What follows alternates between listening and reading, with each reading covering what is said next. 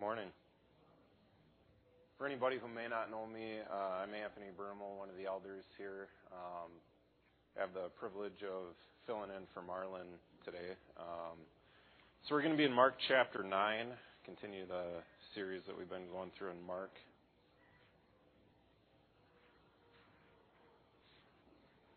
And we'll be starting in verse 2. To start off with, I just want to look at the first three words. It says, after 6 days, which is kind of interesting because those of you who have been with us throughout this whole series, it's been kind of this hurried frenzy pace through the book of Mark. We've seen a lot of immediately they've gone here or gone there or done this or that, or right after this, they went and did something else. And that's been kind of playing to this audience that Mark is speaking to. That's kind of been the point of this No Ordinary Man series is to show all the things that Jesus did. But we get this right away in verse 2, after 6 days. And so I think it's worth the question, why did Mark point this out? Why 6 days here? And I think it's helpful to look at what Jesus talked about before this. And Marlon has really talked about this the last 2 Sundays, but we're going to look at it a little bit more this morning just to refresh ourselves. And the question is, could the message that Jesus gave before this next experience be that important that he gave it time to sink in? And so what did he talk about right before this? If you recall, back towards the end of Mark chapter 8, he had asked the question to Peter and the disciples, who do the people say I am, and who do you say that I am? And, the answer by the people was pretty high praise of Jesus. They said some say John the Baptist, others Elijah, still others one of the prophets. But they missed the mark, right? But then the disciples, Peter, when asked, who do you say that I am? Peter answered, you are the Messiah, the Christ. They got it. They understood. And then he goes on, Jesus goes on and gives this message about taking up your cross. Right at the end of chapter 8, he says, if anyone wants to be my follower, he must deny himself, take up his cross, and follow me. For whoever who wants to save his life will lose it, but whoever loses his life because of me and the gospel will save it. And again, Marlon has done a really good job presenting this, but if you haven't spent some time over the last couple of weeks thinking about this, we probably should. If Jesus gave time to those who heard this message and to his disciples to let this sink in, this is something I think this message hit him hard. It should us too. If you tuned in or were here 2 weeks ago, a couple of the songs that we sang along with that message was King of Kings and Lord of Lords, and Jesus, you are my King. And I think oftentimes we just, we sing these songs, but how much are we really thinking about that? I think everybody here, we know what it means to obey a parent or a teacher or a coach or a boss. We all kind of get that, right? If we get an instruction, we know how to follow it. But this idea of King and Master and Lord, that's what Jesus says. Those who follow me, there's things we have to lay down. There's desires of ours that we have to lay down.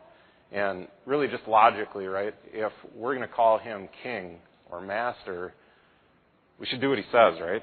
Or not do what he says not to do. That only makes sense.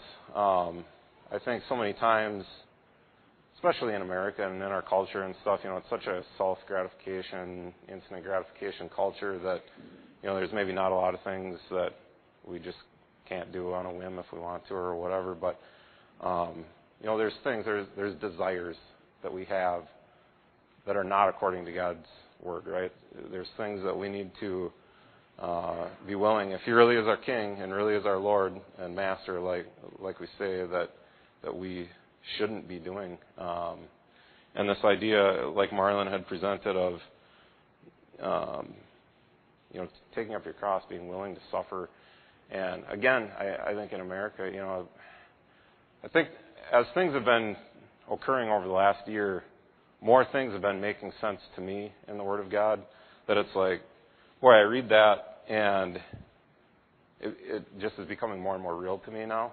We see some of the things happening around us, and some of the, this right being called wrong and wrong being called right, and boys being called girls and girls being called boys. Just everything's getting all mixed up. And, this canceling and everything, and it's like, you can start seeing how that is going to, it's here, it's coming, where things are not going to be necessarily easy or convenient or pleasant for us at all times. But if we call him King or Lord, like, who really cares what my feelings are or what I want to do? It's about him. And that message, again, I think was something that probably rocked those guys and everybody that heard it, and it should us too. That's not what I'm teaching on today, but if that's something you haven't thought about more than just on Sunday morning the last couple of weeks, I think that's something, if you only get one thing out of today, that should probably be it. That idea of surrender and laying down our lives for him. But so let's go to the text for today, Matthew chapter 9. We'll read verse 2 through 13 to start off with here. It says, "After 6 days, Jesus took Peter, James, and John and led them up on a high mountain by themselves to be alone. He was transformed in front of them, and his clothes became dazzling, extremely white, as no launderer on earth could whiten them. Elijah appeared to them with Moses, and they were talking with Jesus. Then Peter said to Jesus, 'Rabbi, it's good for us to be here. Let us make 3 tabernacles, one for you, one for Moses, and one for Elijah,' because he did not know what he should say, since they were terrified. A cloud appeared, overshadowing them, and a voice came from the cloud, 'This is my beloved Son, listen to him.'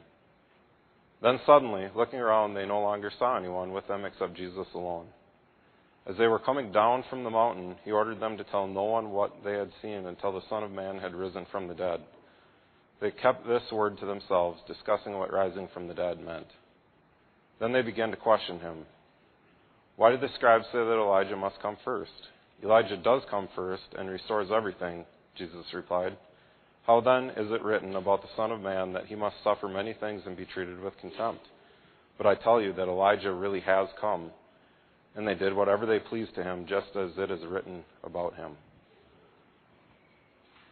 I think one neat thing about Scripture is, as we read it over and over and as we mature, and each time we look at it and read it and study it, we can get something different, something new out of it. I think for me, this transfiguration story, it's a fairly familiar story and kind of a neat story, and it's important because it's in the Bible, right? But I think in studying it this time, I've certainly got more out of it, and hopefully if you're in the same boat as me, that maybe you do too today. But up until this point, Jesus has faced a lot of opposition in his ministry, right? A lot of misunderstanding who he is. We just read that. The people didn't understand who he was at this point. And there's a lot of busyness, a lot of here and there, and Jesus was doing a lot of things. And even I know Marlon has made it a practice to not talk about any of the other Gospels during the series, but in the book of John, it talks about, at the end of John, he says there's so many things that Jesus did that if they were all written down, there wouldn't be a book big enough for it. And so Jesus was, a man of action. He was doing a lot of different things. And he had just given this message that we looked at. And you know what? I think he needed a break too. I don't think there was a lot that happened in these 6 days. Otherwise, I don't think Mark would have pointed that out. And it seems like he needed a break here.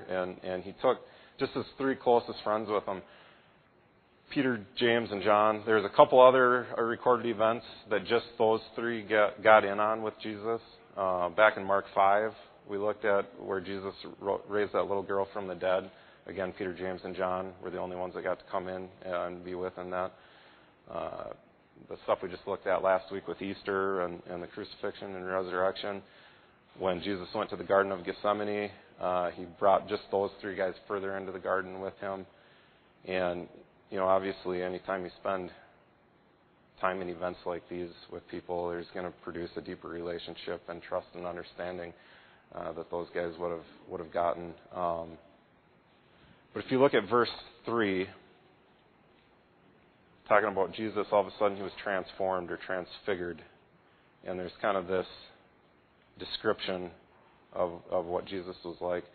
They got to see Jesus like we will someday. They got to see him in his transformed state, his glorious state. And everybody who's a believer, we're going to see him like that someday. And what I imagine here, I really like winter and snow, but you get a deep, fresh, powdery snow, and then you get that cold front and that sun coming out, and it's just so white and dazzling you can barely even look at the snow. That's what I imagine, when I read this, what Jesus looked like there.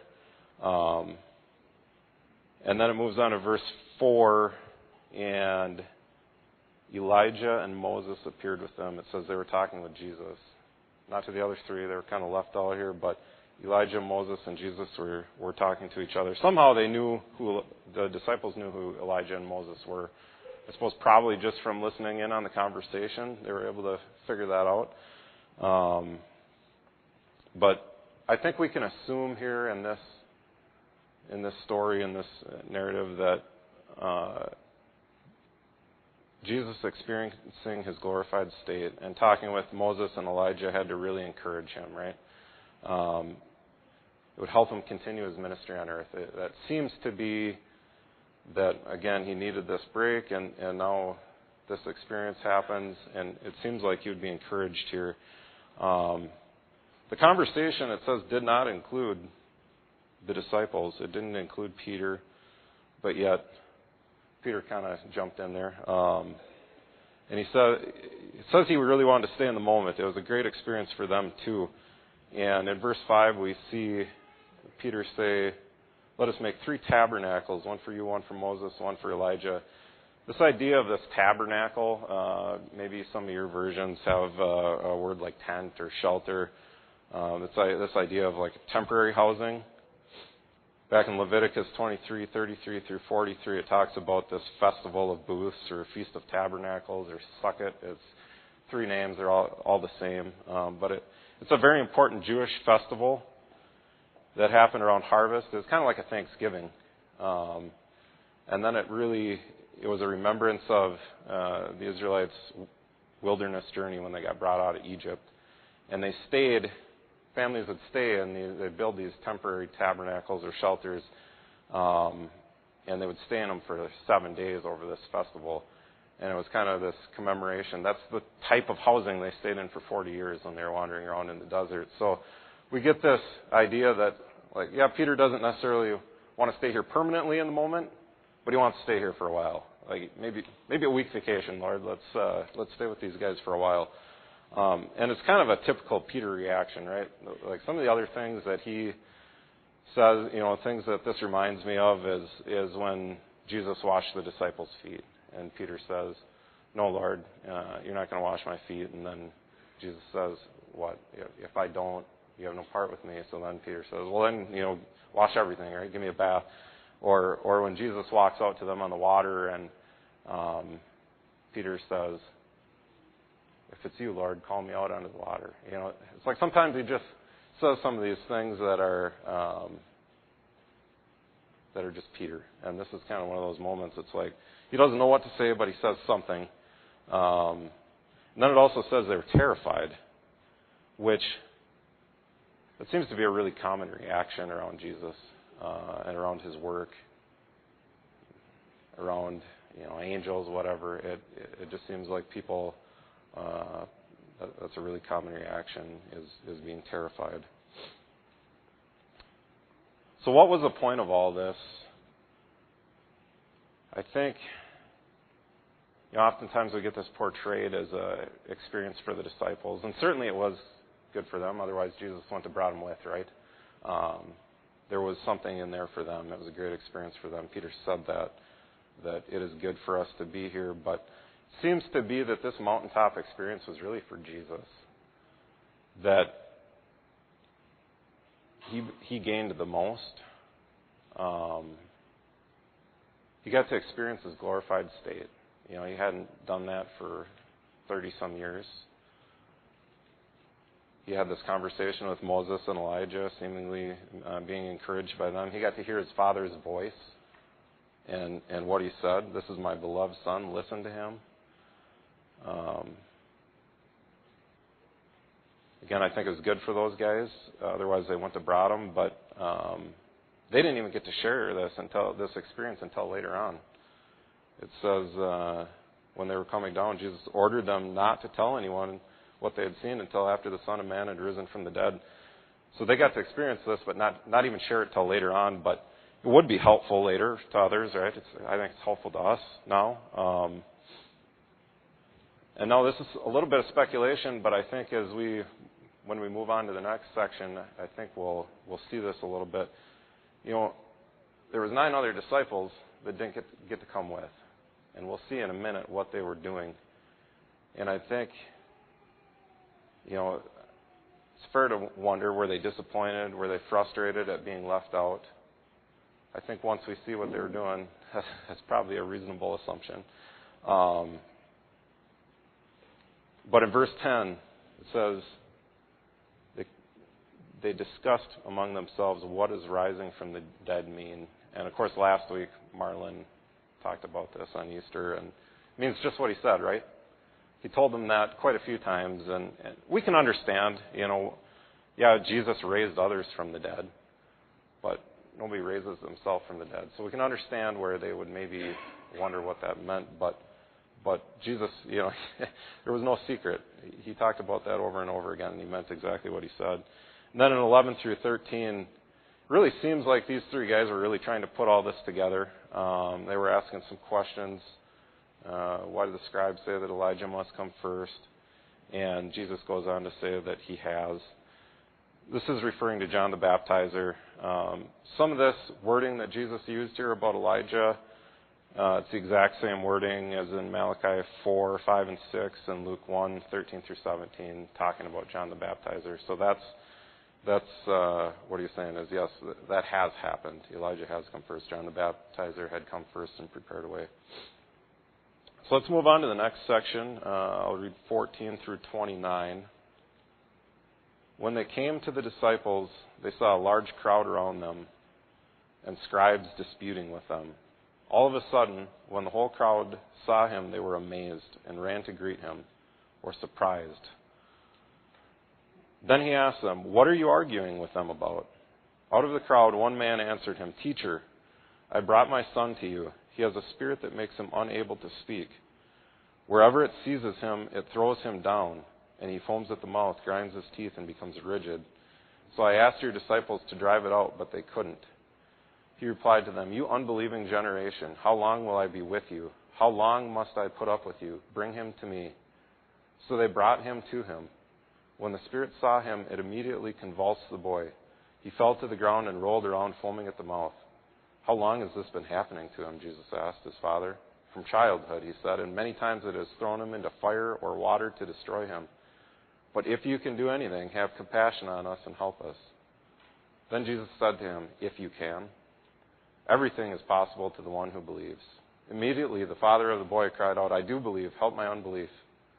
When Jesus saw that a crowd was rapidly coming together, he rebuked the unclean spirit, saying to it, "You mute and deaf spirit, I command you, come out of him and never enter him again." Then it came out, shrieking and convulsing him violently. The boy became like a corpse, so that many said, "He's dead." But Jesus, taking him by the hand, raised him, and he stood up. After he went into a house, his disciples asked him privately, "Why couldn't we drive it out?" And he told them, "This kind can come out by nothing but prayer and fasting."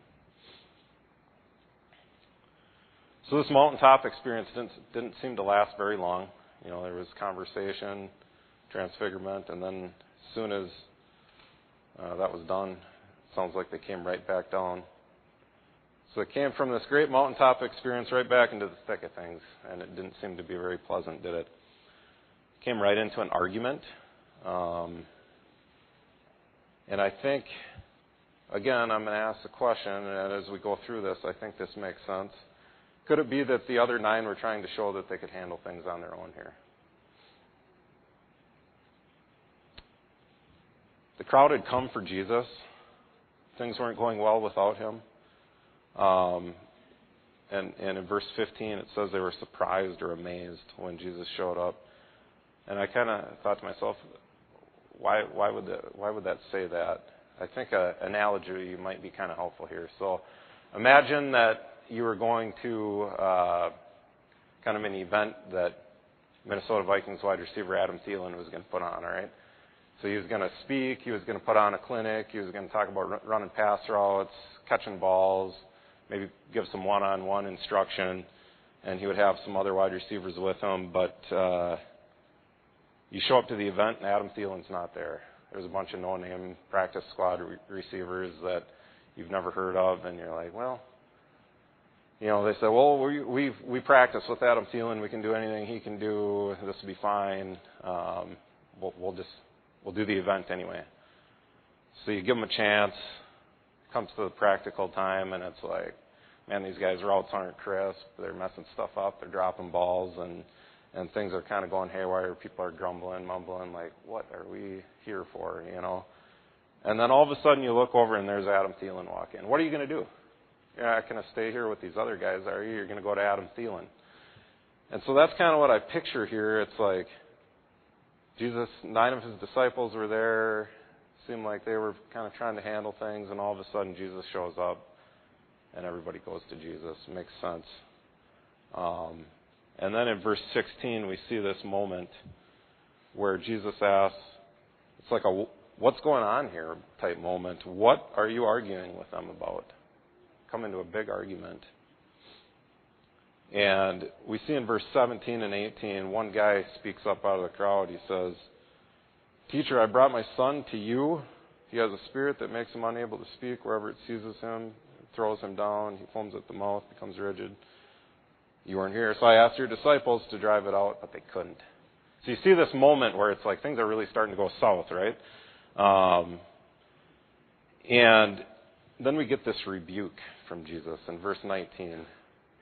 His reply is, You unbelieving generation, how long will I be with you? How long must I put up with you? Bring him to me. So we get this rebuke, and it seems to really highlight frustration and disappointment from Jesus. And it says this failed healing had to do with lack of faith and belief, doesn't it? And the question is, who does this rebuke target? I think there's some target to everybody here. Certainly his disciples. It seemed like he was frustrated and disappointed with them, and like there was a lack of faith and belief amongst his disciples. As we see in a minute, the boy's father had a lack of faith. He brought him, but there was a lack of faith and belief there. It seemed like Jesus was pretty frustrated with him. The religious leaders were there. That's pretty normal, right? It seemed like they seemed to be about everywhere Jesus was and had some challenge for him or some, they were after him for one thing or another. And here they're in a big argument. It seems like every time they show up, things get confrontational. So it seems like there's maybe some rebuke there. You get this overwhelming kind of picture into Jesus' emotion here. But yet when it comes down to verse 24, when Jesus specifically talked to the boy's father really had a great response, didn't he? Should be really all of our response. I do believe, help my unbelief. There's times where, we believe, but is our faith and our belief really where it should be? And maybe we need to ask that, Lord, help my unbelief. Help me here. So I think that's an excellent response. And as we get down to the end of this story, verse 28, kind of the event is done. Jesus went into a house. His disciples were there privately with him. Doesn't seem to be anybody else around. And they ask him this question, why couldn't we drive out this demon? What happened here? Kind of get the impression that they had some embarrassment, right? Maybe an inward focus. Like, not why couldn't we help this kid out, but why couldn't we do this? Seems like there's an inward focus there. And then Jesus Very short response. And again, this is something I never really put a lot of thought into, like, oh, that's interesting, prayer and fasting, what does this have to do with anything? But he says this kind can only come out by prayer and fasting. What is prayer and fasting? It's just communication and communion with the Lord, right? It's seeking Him. It's spending time with Him. It's helping us stay in the source, keeping our focus where it needs to be, hearing from the Lord. I think they miss that. Seems like they tried to do this to call out this demon on their own strength. You know, the power only can come through the source. If you try to do something outside the source, if they tried to do this if they tried to do it on their own, it wasn't going to work, right? That's why, to me, it seems like the 9 disciples are trying to handle things on their own while Jesus was gone. Things need to be done through the source, need to be done for His honor and glory. I mean, even as I was thinking about this, a practical example, I mean, even me standing up here this morning, it's like, it is. It's an absolute privilege to bring a message, but I don't want to bring it. I want the Holy Spirit to speak through me. Like, it doesn't mean anything if it's not for His honor and glory. And this was a miracle, right? I think every time that we look at a miracle in Scripture, something that's helpful for me is to ask 2 questions. Every miracle has these 2 elements. First is, what is the practical need here? So in this calling out of this demon and helping this boy, what's the practical need? It's pretty simple, right? This boy was being thrown into fire. He was being thrown into water. It was to save his life. It was to help this kid. And also, I mean, everybody here who's a parent, can you imagine having a kid like that? It was really to help the family, the parents. There was a real practical need here that Jesus really helped out this kid. He saved his life. He helped his parents. He helped his family. How about the purpose then? I think almost every miracle, maybe every miracle that is recorded in the Bible, really the ultimate purpose is for Jesus to be revealed who He is, that He was the Son of God. But I think there's a little bit more to this one. Yes, it's to show others who He was. But I think there's also this idea of demonstrating the importance of belief and faith. You know, that as Jesus rebuked everybody, people were missing that. And also, I think for the disciples, it was to keep their focus where it should be. It was to not do things on their own, but to do things for His honor and glory and through Him. So what's some application here on these stories? I think the first one, this mountaintop experience, just as Jesus seemed to need to get away, I think sometimes we need to get away for encouragement, refreshment, to hear from God, to refocus ministry, to plan, whatever. It might just be for a break. Fill in, the list could go on and on. Jesus kind of had a typical pattern of making time to get away, didn't he? A lot of times it was just for a short time. This time maybe, up on the mountain it wasn't for very long, but it seems like there was about 7 days here where maybe not a lot of ministry happening. So sometimes for a short time, sometimes for a longer time, but to connect with God and to stay refreshed in the work of His ministry, in real practicality, things like Bible camps, retreats, vacations, maybe just shorter focus times with the Lord, making sure we're putting a little bit of time aside every day to read and study His Word, prayer, maybe fasting on occasion. But a lot of times, like Peter, we don't want to leave those times, do we?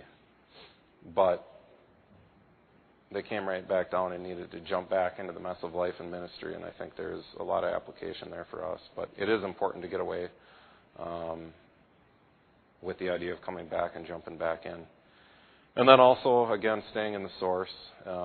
Nothing matters if not done through Him and His love. I'm reminded of 1 Corinthians 13:1, where it says, anything not done in love, not done in that right attitude, it might be something good, you might be right, but if it's not done in love, it's just a banging cymbal or a gong. It doesn't have a lot of meaning. So just staying in that source, doing things for the right reasons. So let's close in prayer here.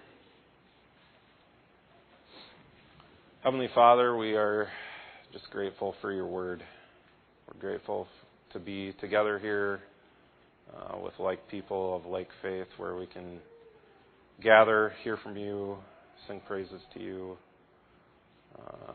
We just ask that what we have heard and read today, that it would be on our minds, that would be the kind of followers of you that you desire, and that you laid out in the end of Mark there, that we are willing to lay down our own desires, our own feelings, maybe how we would have